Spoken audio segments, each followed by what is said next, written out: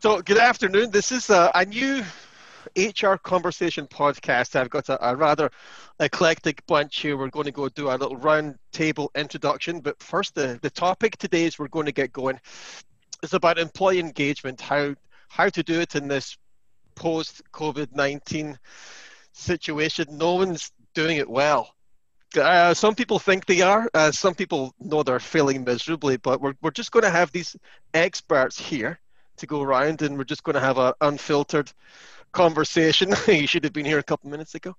But we're going to let Danielle lead up, please. Danielle, just to do a quick intro on who you are, what you do, and what your passion for HR is. Sure. Well, I'm Danielle Leath. I'm a senior employee benefits advisor for Hub International, which is a top 5 broker in the world. And what makes me passionate about HR? I am an Enneagram 2. I'm a helper by nature, and it just so happens that really my job is to help people for a living. So I say all the time, I can't believe I get paid for what I do. It's just so exciting to be able to help people through challenges, help them engage with employees, and really just solve problems. Are we supposed to do a personality test? Are we throwing that out there now too? Yeah, you should. I hate those things that comes back, and I don't like it. What was it, James? You were Mavericks, isn't that what came back last time? Hey, I'm still learning that as well. You rule breaker. All right, so my name's Calum Maclean. Work for a company, Paylocity, global HRIS provider. Anything, it's a one-stop shop for anything payroll and HR related. And as I was talking to Eric last week, the thing that sets me off the most is kind of just the unfairness of the HR and payroll roles within an organization. They're like the red-headed stepchildren. Even our own organization, I talked to a CHRO of 3,000 employees. I'm like, hey, does the CEO ever walk into your office and drop something on your desk and go, we're not quite sure what to do with this, but you're HR, you can figure it out, right? And she's like, were you here yesterday? So my whole thing is just trying to make sure everyone plays on a level playing field, right? The system that I live in is kind of skewed, not in the HR and payroll favor. So I like just blowing the doors off it, which is kind of why I like this format, because we can see a little bit over up to that edge. And sometimes if James here, it's usually way past it. So I'm going to pass you on to Eric. Eric, you do a brief intro, please. Yeah, thanks, Calum. My name's Eric Torigian. I'm the head of HR for Akebono Brake Corporation. And, one of my passions is helping people and just enabling people. And I think in organizations, we do a great job of identifying what we want people to do, but we never help them get it done. And we're not ever there for them and to serve them and to enable them. And I feel the same way you do. If we can remove roadblocks and open up the doors for some people, it's incredible what they'll deliver. So I have a passion for this, and I'm really glad we got this put together. I'm looking forward to the discussion. Super. Well, there's clearly a theme here. We all like to solve problems and help people succeed and stay out of trouble. So I'm James Reid. I'm an attorney at Dinsmore and Scholl, and I also serve in a volunteer role as the 2021 director of Michigan SHRM. So I love HR. Everyone's near and dear to my heart, and try to keep a pulse on what all the issues are so that I can. Sorry, James, I totally cut you off. We're all working from home now, so UPS came to the door and my 2 dogs just lost their mind. I'm so sorry. So you were just saying you're with Dinsmore. Sorry. No problem. So I'm with Dinsmore and Scholl, and like the rest of the group, I too like to solve problems. And I volunteer as the incoming director of Michigan SHRM. And this allows me to keep a pulse on all the HR issues going on, and basically equips me with being able to solve problems on the front end by anticipating what the hot issues will be in the future. Fantastic. All right. So as I said, we were going to talk about employee engagement, how to keep employees communicating and through just sometimes baby them through this trying time where we want everyone to get through it in one piece. So James, you were talking about the SHRM, right? Talking to all the directors there. What are you hearing right now? What's the biggest employee engagement or communication thing coming up right now? Well, I'm hearing a lot of things, but I think the biggest stressor is the unknowns. That's why it's so important to check in at least when a CEO does know an answer or HR director does know an answer, we have to communicate, because when people don't know, they assume the worst. Like right now, everyone's just assuming the world's going to end and school's never going to happen. They're going to be a full-time, daycare provider, teacher, HR director. They're already wearing enough hats being an HR director already. So to add all these on, I think the unknowns are an unnecessary stressor. Yeah, I think that, James, you're spot on to two things there. One is just helping people manage through the unknown. And I think it's just a critical thing of what we need to do always as change leaders. But the other one that you said that really means a lot to me is this keeping our hands on the pulse. And I think right now in this distributed workforce and with these remote workers everywhere, we're losing the pulse. And I think people's initial reaction is we've got to bring everybody back. And I don't think that's necessarily the right reaction. I think that's using old models to solve these new problems. What we need to do is solve for how do we keep our hands on the pulse of our people, know what's on their minds, help them through the unknown. Yeah, but a lot of people shouldn't work from home. I mean, I get it. There's some people that can adjust and do really well, but there's some other people that I know that we're dealing with on our side that they need to go back to the office. Because, I mean, like you said, James, you were saying full-time caregiver, like a director of HR. You've got people in service positions that, I mean, I had to stop the video because my dogs lost their mind for a second. You have people that this happens every day. I mean, so how much, Eric, how much is appropriate, right? How do you make that call? Who should come back and who shouldn't? Yeah, that's the magic question right now. And we're really struggling with it. And yes, it's cute. And in March and in April, it was really cute when everyone's 4-year-old ran into the room on a video chat. But now we have to decide, is this something we can do moving forward? And honestly, I don't think that needs to be a yes or no answer. I think we need to determine what is the new employment relationship and what is the new relationship with our employees. And I think everything has to change. Everything? I think everything. I think we've been given a blank piece of paper and we need to design the future. A lot of people say if you're a rock star, you'll be a rock star wherever you are. And if you're someone that is trying to just not be the worst and fit in, you're going to do that wherever you are.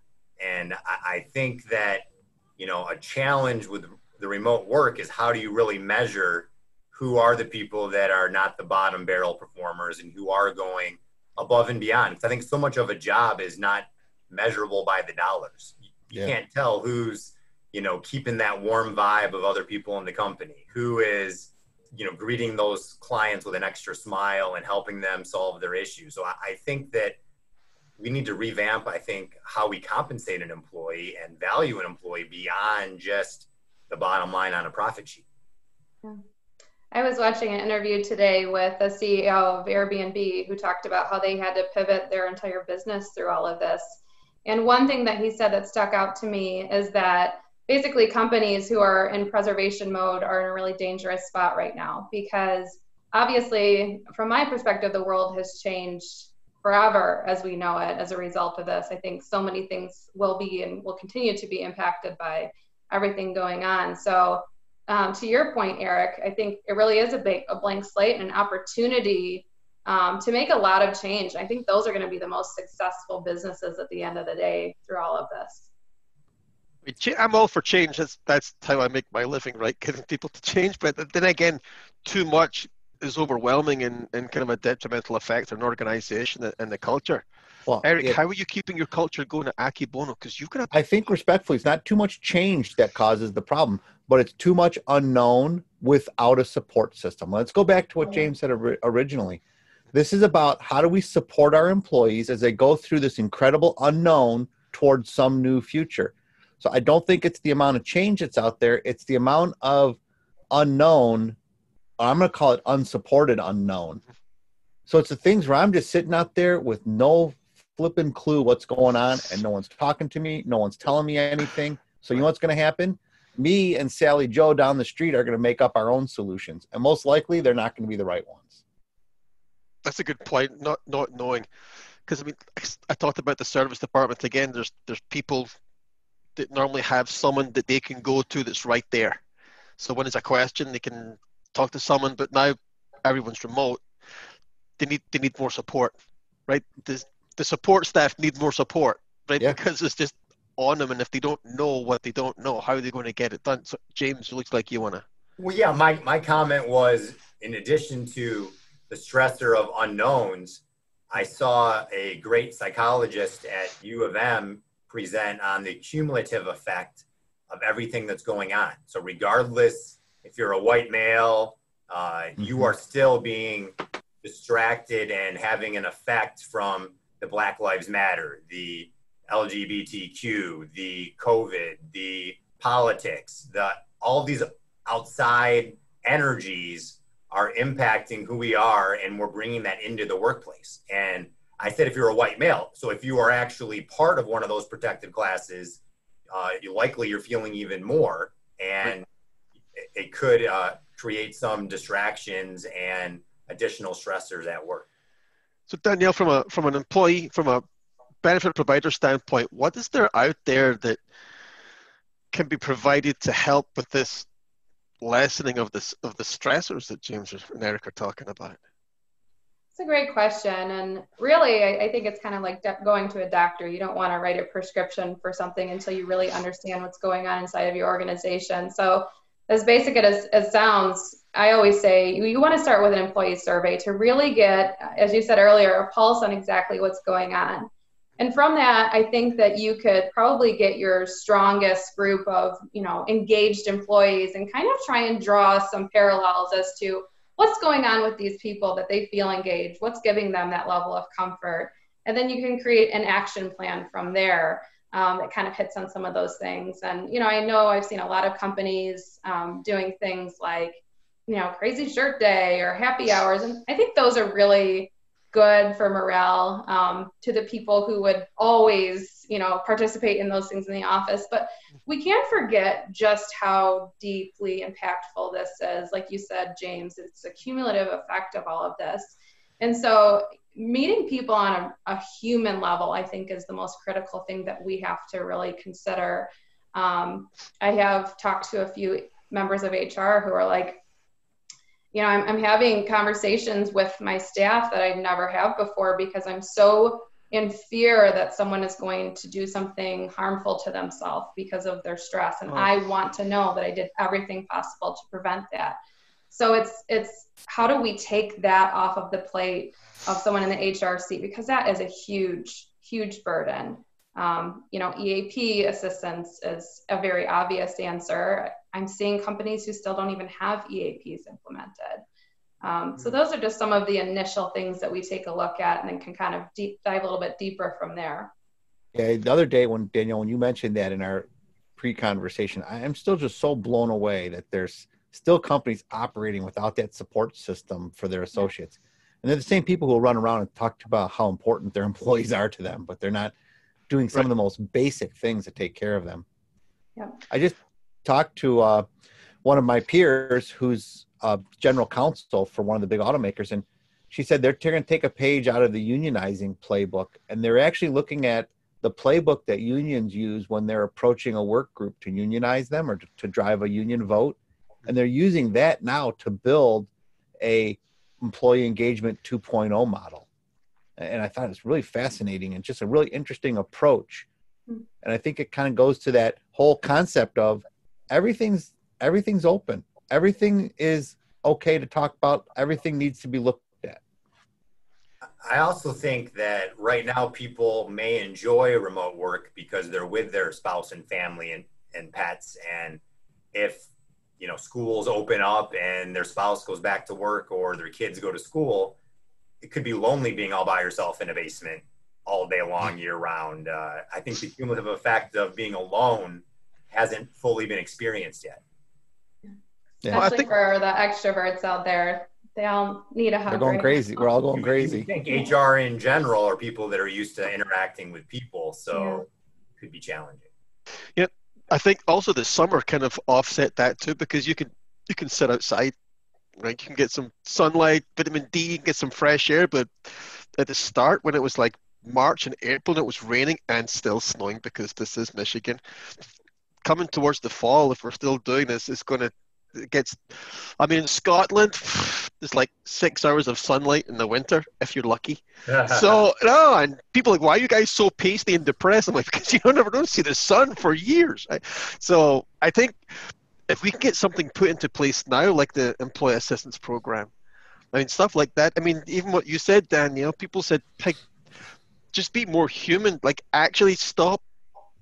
Everyone just take a time out, step back and be like, let's just, instead of me coming on and saying, hey, are you doing your job appropriately? Let's just ask if they're okay. I think this has helped humanize a lot of, you think this will help the top C-suite talk more to the employees? You think this will soften that gap a little bit? Yeah, I do. I think it opened up a conduit. And I think a lot of these CEOs and senior level executives have realized just how much at risk they are of getting out of touch and how fast it can unspool. Yeah. You know, I think, Calum, to your point, you know, fall, we're going to deal with another unknown now, a big one, which is going to be return to school post-pandemic or kind of second half pandemic. And you're going to have a lot of people, their stress levels are going to climb rapidly because school is different. You know, I look at my 4-year-old and my 5-year-old, and, you know, their school experience changed so dramatically. And that is putting a big stress on families. And we can't just ignore that. But it's also an opportunity to see who your overachievers are that do things beyond their job description, such as people may engage and share ideas with the C-suite more. This is HR's opportunity to show how they can be part of the C-suite and the executive board and helping make important decisions. And at the same time, you may realize who you don't need, who you aren't missing at all. Based on your Really? You weren't here? Yeah, we talked about that. We've got a mobile app where people can actually reach out in a community feature within the organization, corporate contact info only, right? So the leadership did see some hourly employees actually conducting themselves in managerial roles, just checking in, taking it upon themselves to just make sure everyone was okay. And they said those are the first guys we brought back, and we'll be looking at them and pushing them forward in like succession planning, just to make sure that when we do have something or something else comes up, we know who our go-to people are. So James, you're right, it did highlight specific people that just diamonds in the rough that you just weren't quite sure who or what they had, and they totally stepped up to the plate. There has been, I know we talked doom and gloom, but there has been some great positives coming out of this as well. Yeah, absolutely. But every organization also has the guy or gal that James is referring to, who's been on furlough since, you know, March 25th, and we just realized it, and, you know, no one's missed them this whole time. So you got to wonder, like, you know, there's going to be some stuff that gets flushed out of the organization. And this is a great opportunity where if you wanted to game the system the past 6 months, there were many ways to do so. And I think employers are trying to see which employees are acting in bad faith intentionally and, you know, don't have their heart in the right place and are trying to do the bare minimum or the free ride.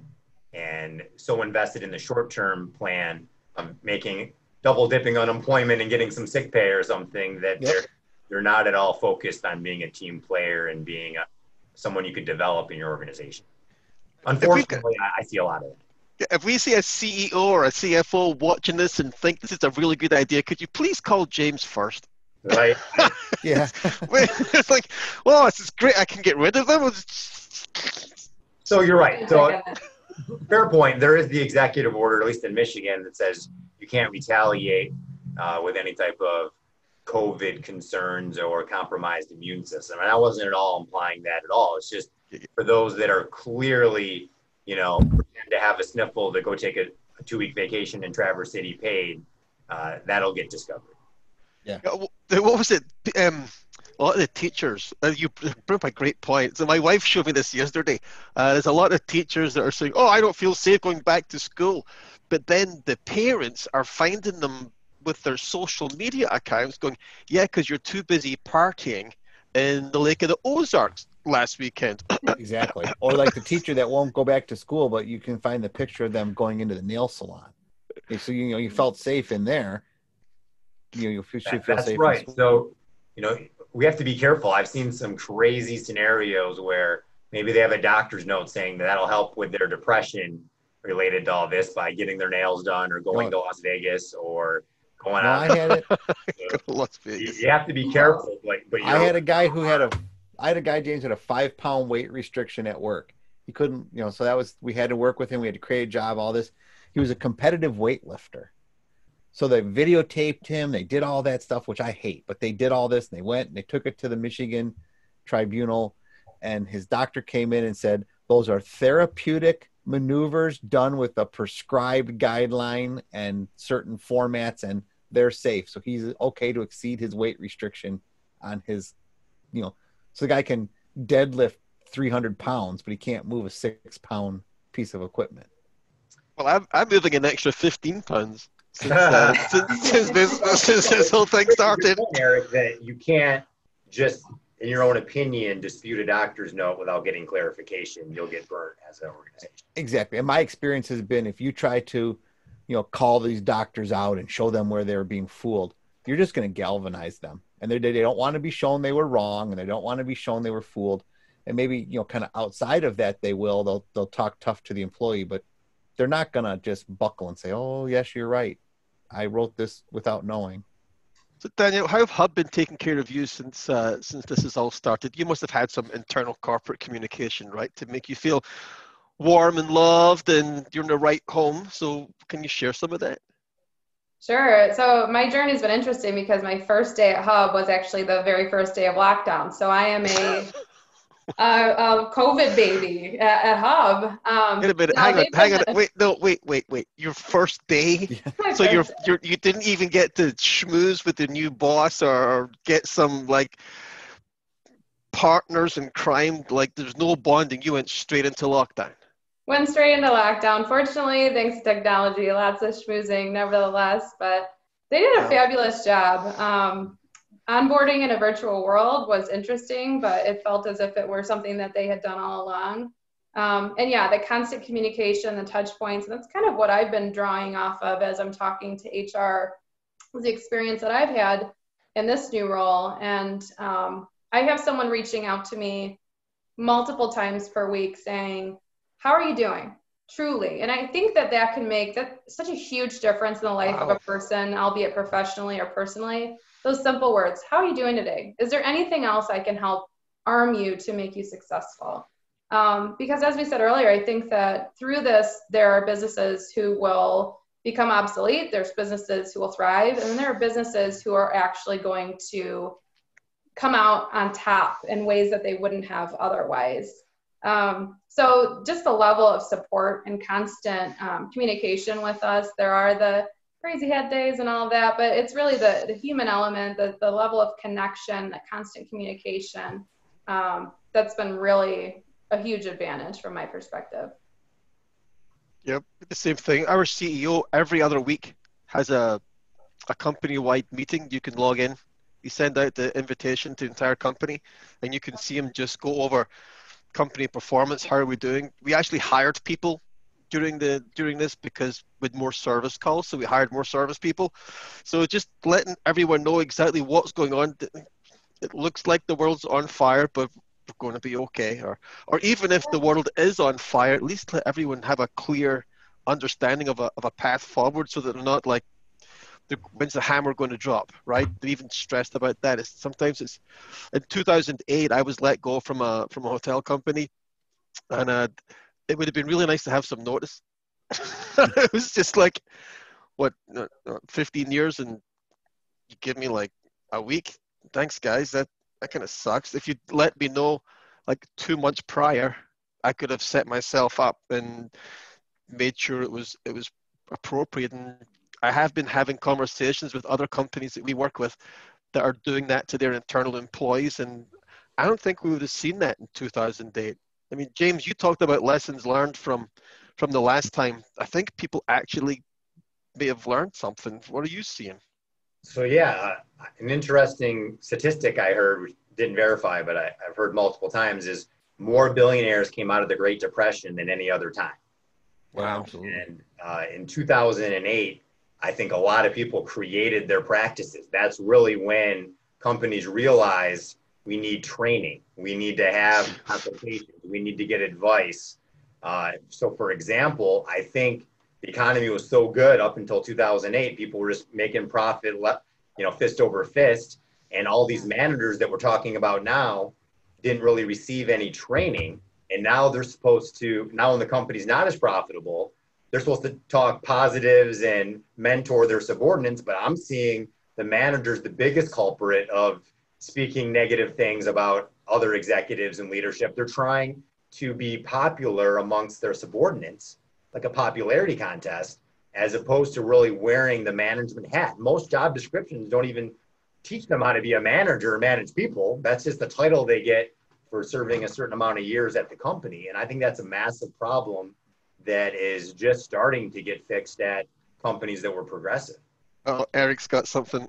I just keep saying, I'm just laughing because I know my wife always laughs whenever I say this, but there's an old saying, and I think it was Buffett who said it: when the tide goes out, you can tell who was skinny dipping, right? So the tide has gone out. So you can tell what organizations were prepared. You can tell what organizations have done training. You can tell, who was cheating and who was cutting corners. I mean, so everything right now and all those little corners that people were cutting, they're all exposed. Mm-hmm. This is where my whole question is empathy a behavior that can be learned, number one, and is it too late to train those individuals? Oh, well, that's a great question. I have taken the Strength Finders test. It has the 37 character traits or whatever, and empathy was not in my top 5. It was competition, focus, achiever. I forget what the other 2 were right now, but essentially, I think as long as you're utilizing your strengths, you can accomplish, I think, the right outcome with a different perspective. Everyone doesn't have to be empathetic necessarily to be a good manager. It helps a lot in times of crisis. That's why a lot of estate planning attorneys have empathy as one of their top 5 strengths. But so I think to answer your question is, you can make yourself more aware of how you're acting and coming across, but you're not necessarily going to turn empathy into someone's top 5 character strengths solely based on training, but you might be able to teach them how to find somebody else that does have empathy as a strength and empower them to communicate that message for you. So where did that training go? Because normally when there's a recession, the first thing that gets cut is money to HR. So all that soft, touchy-feely stuff. Fluffy stuff. Gone. So have we completely slacked off and kind of shot ourselves in the foot kind of thing? Well, I think that, ROI, and not all CFOs work closely enough with HR to really understand that. There you go. Just because you take 10 grand off a training budget doesn't mean you save the bottom line of the company 10 grand. It could create more lawsuits over here. Oh, no. Oh. Over here. And it's really hard for a CFO to track the ROI without having a deep understanding of what HR knows and sees. So that's and then what if you don't spend the 10 grand and all those people stay? That's an even bigger problem, right? You're having people that are going to probably engage in more sexual harassment and not spot the issues or say inappropriate things during an interview. And when the economy's bad is when employees say, I remember that inappropriate thing my boss said a year ago. Now, if they lay me off, I'm going to bring that up again. And there's a lot of skeletons in the closet because a lot of people are doing emojis. These text messages are so new. Who has a policy on text messaging? I'm almost yet to see one at a company, and I see the salivating tongue and a wink from all of these employees. And what do they mean? Is that going to be a claim someday if one of the people is a boss that sends that message? Didn't we just hear about someone's interview style recently? We will not mention this person's name, but didn't we? Or just that, and they were talking about their boss, and some of the interview questions were like, "You're kidding, right?" And that people still ask that. I think a lot of the times the higher level people don't get trained by subordinates. They don't even attend the trainings that they're willing to pay for their organization. So I really think this is the time for leadership to start at the top and lead by example. But and I think about back at Frito-Lay, it was in the 2008 timeframe when I was leading D&I for the region, and we would bring people in and we would have these discussions and we would say, okay, now everyone leaves these meetings, they're all fired up and they all want to go and make a difference. We say, go back to your region and do 2 D&I events. Yes, this is great. And they get back and they sit down at their desk and they have no idea what that means. So it floats to the back of the desk and all their work just kind of floats in around it. So I came up with a prescriptive set of steps. And I said, okay, you go back to your office, you identify one person who will be your point. You get one person who's going to do this, and just gave them very, very prescriptive steps to take. 1, 2, 3, 4, 5. And what we found is most managers would just do it by rote and they never get off the sheet music, but they're doing the outcome. Now, a lot of managers will take that, they'll get the vibe of it, and they'll get off the music and they'll improvise and they'll be able to take it to the next level. But you've taken your baseline and you've given them very prescriptive, detailed steps to say, this is how you're successful. I think we need to take that approach with managers, and we need to start teaching people how to manage and how to lead people. And what does it mean to engage people? You know, what does it mean to be more humane? What does it mean to be empathetic? You know, don't try to be me, or don't try to be Danielle. Don't try to be James. Go be yourself. Unless you're a jerk, then be someone else. That was what I was saying. Find your strengths and make the most of them. But effective communication is training that everyone needs now more than ever. And I mean a few different layers. One, if you're communicating all by email now that you're remote and not in person, I, for a fact, have experienced, especially someone, not to stigmatize, but someone over 60, it's almost disrespectful to communicate only by email and not have a face-to-face conversation. And if it takes more than one email to solve an issue, they're interpreting your email as a CYA, and maybe you're fighting or arguing or yelling at them, and they're misinterpreting the tone and intent. The way they're reading your message is not necessarily the tone and intent you're portraying your message. That's a huge issue. And then I think the biggest issue is that I see too many employees communicate with legal talk. For some reason, these employees use words like discrimination, harassment, bullying, retaliation. I can go on and on and on. That tells everybody nothing other than you're trying to bring a claim against them. Exactly. It doesn't tell you what the issue is and how to solve it and what the facts are to even evaluate it. And you could be doing an admission on behalf of the company of an illegal act and expose your company to liability. So I think effective communication, especially now, isn't just the CEO skill set, it's an everyone skill set. I would love them to be able to tell people, especially managers, that it's okay to mess up because you're going to, especially for first-time managers been there. Wow, I was awful. So they have to understand that their work is going to, it has to be a safe space, right? It has to be. Is there some way, James, that they can have everyone in the company can agree to a code of conduct that says, if something happens or someone says something to you before you lawyer up, can we please go through these steps so that conversations aren't being had because people are just scared of saying the wrong thing.